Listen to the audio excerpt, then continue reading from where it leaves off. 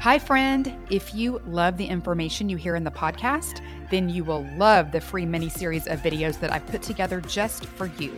It's all about the biblical blueprint for health and teaches you exact principles I've taught to thousands of Christian women that result in weight loss, better sleep, increased energy, clearer skin, and sharper brains.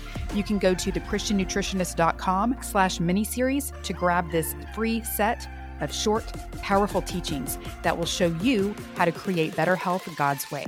It's at thechristiannutritionist.com/miniseries. Go check it out now. 1 Thessalonians 5:11 says, "Encourage one another and build each other up." Anabolism refers to the growth and building up processes of our body. Catabolism refers to the breaking down processes of our body. As we age, we become more catabolic unless we take care of ourselves to stay anabolic through good nutrition, exercise, and sleep. This is critical self-stewardship.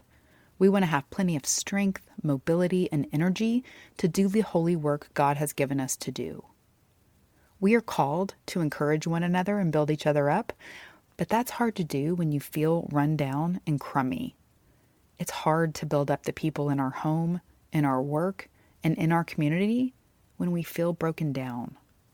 When we build ourselves up, physically, emotionally, and spiritually, we are better equipped to build others up.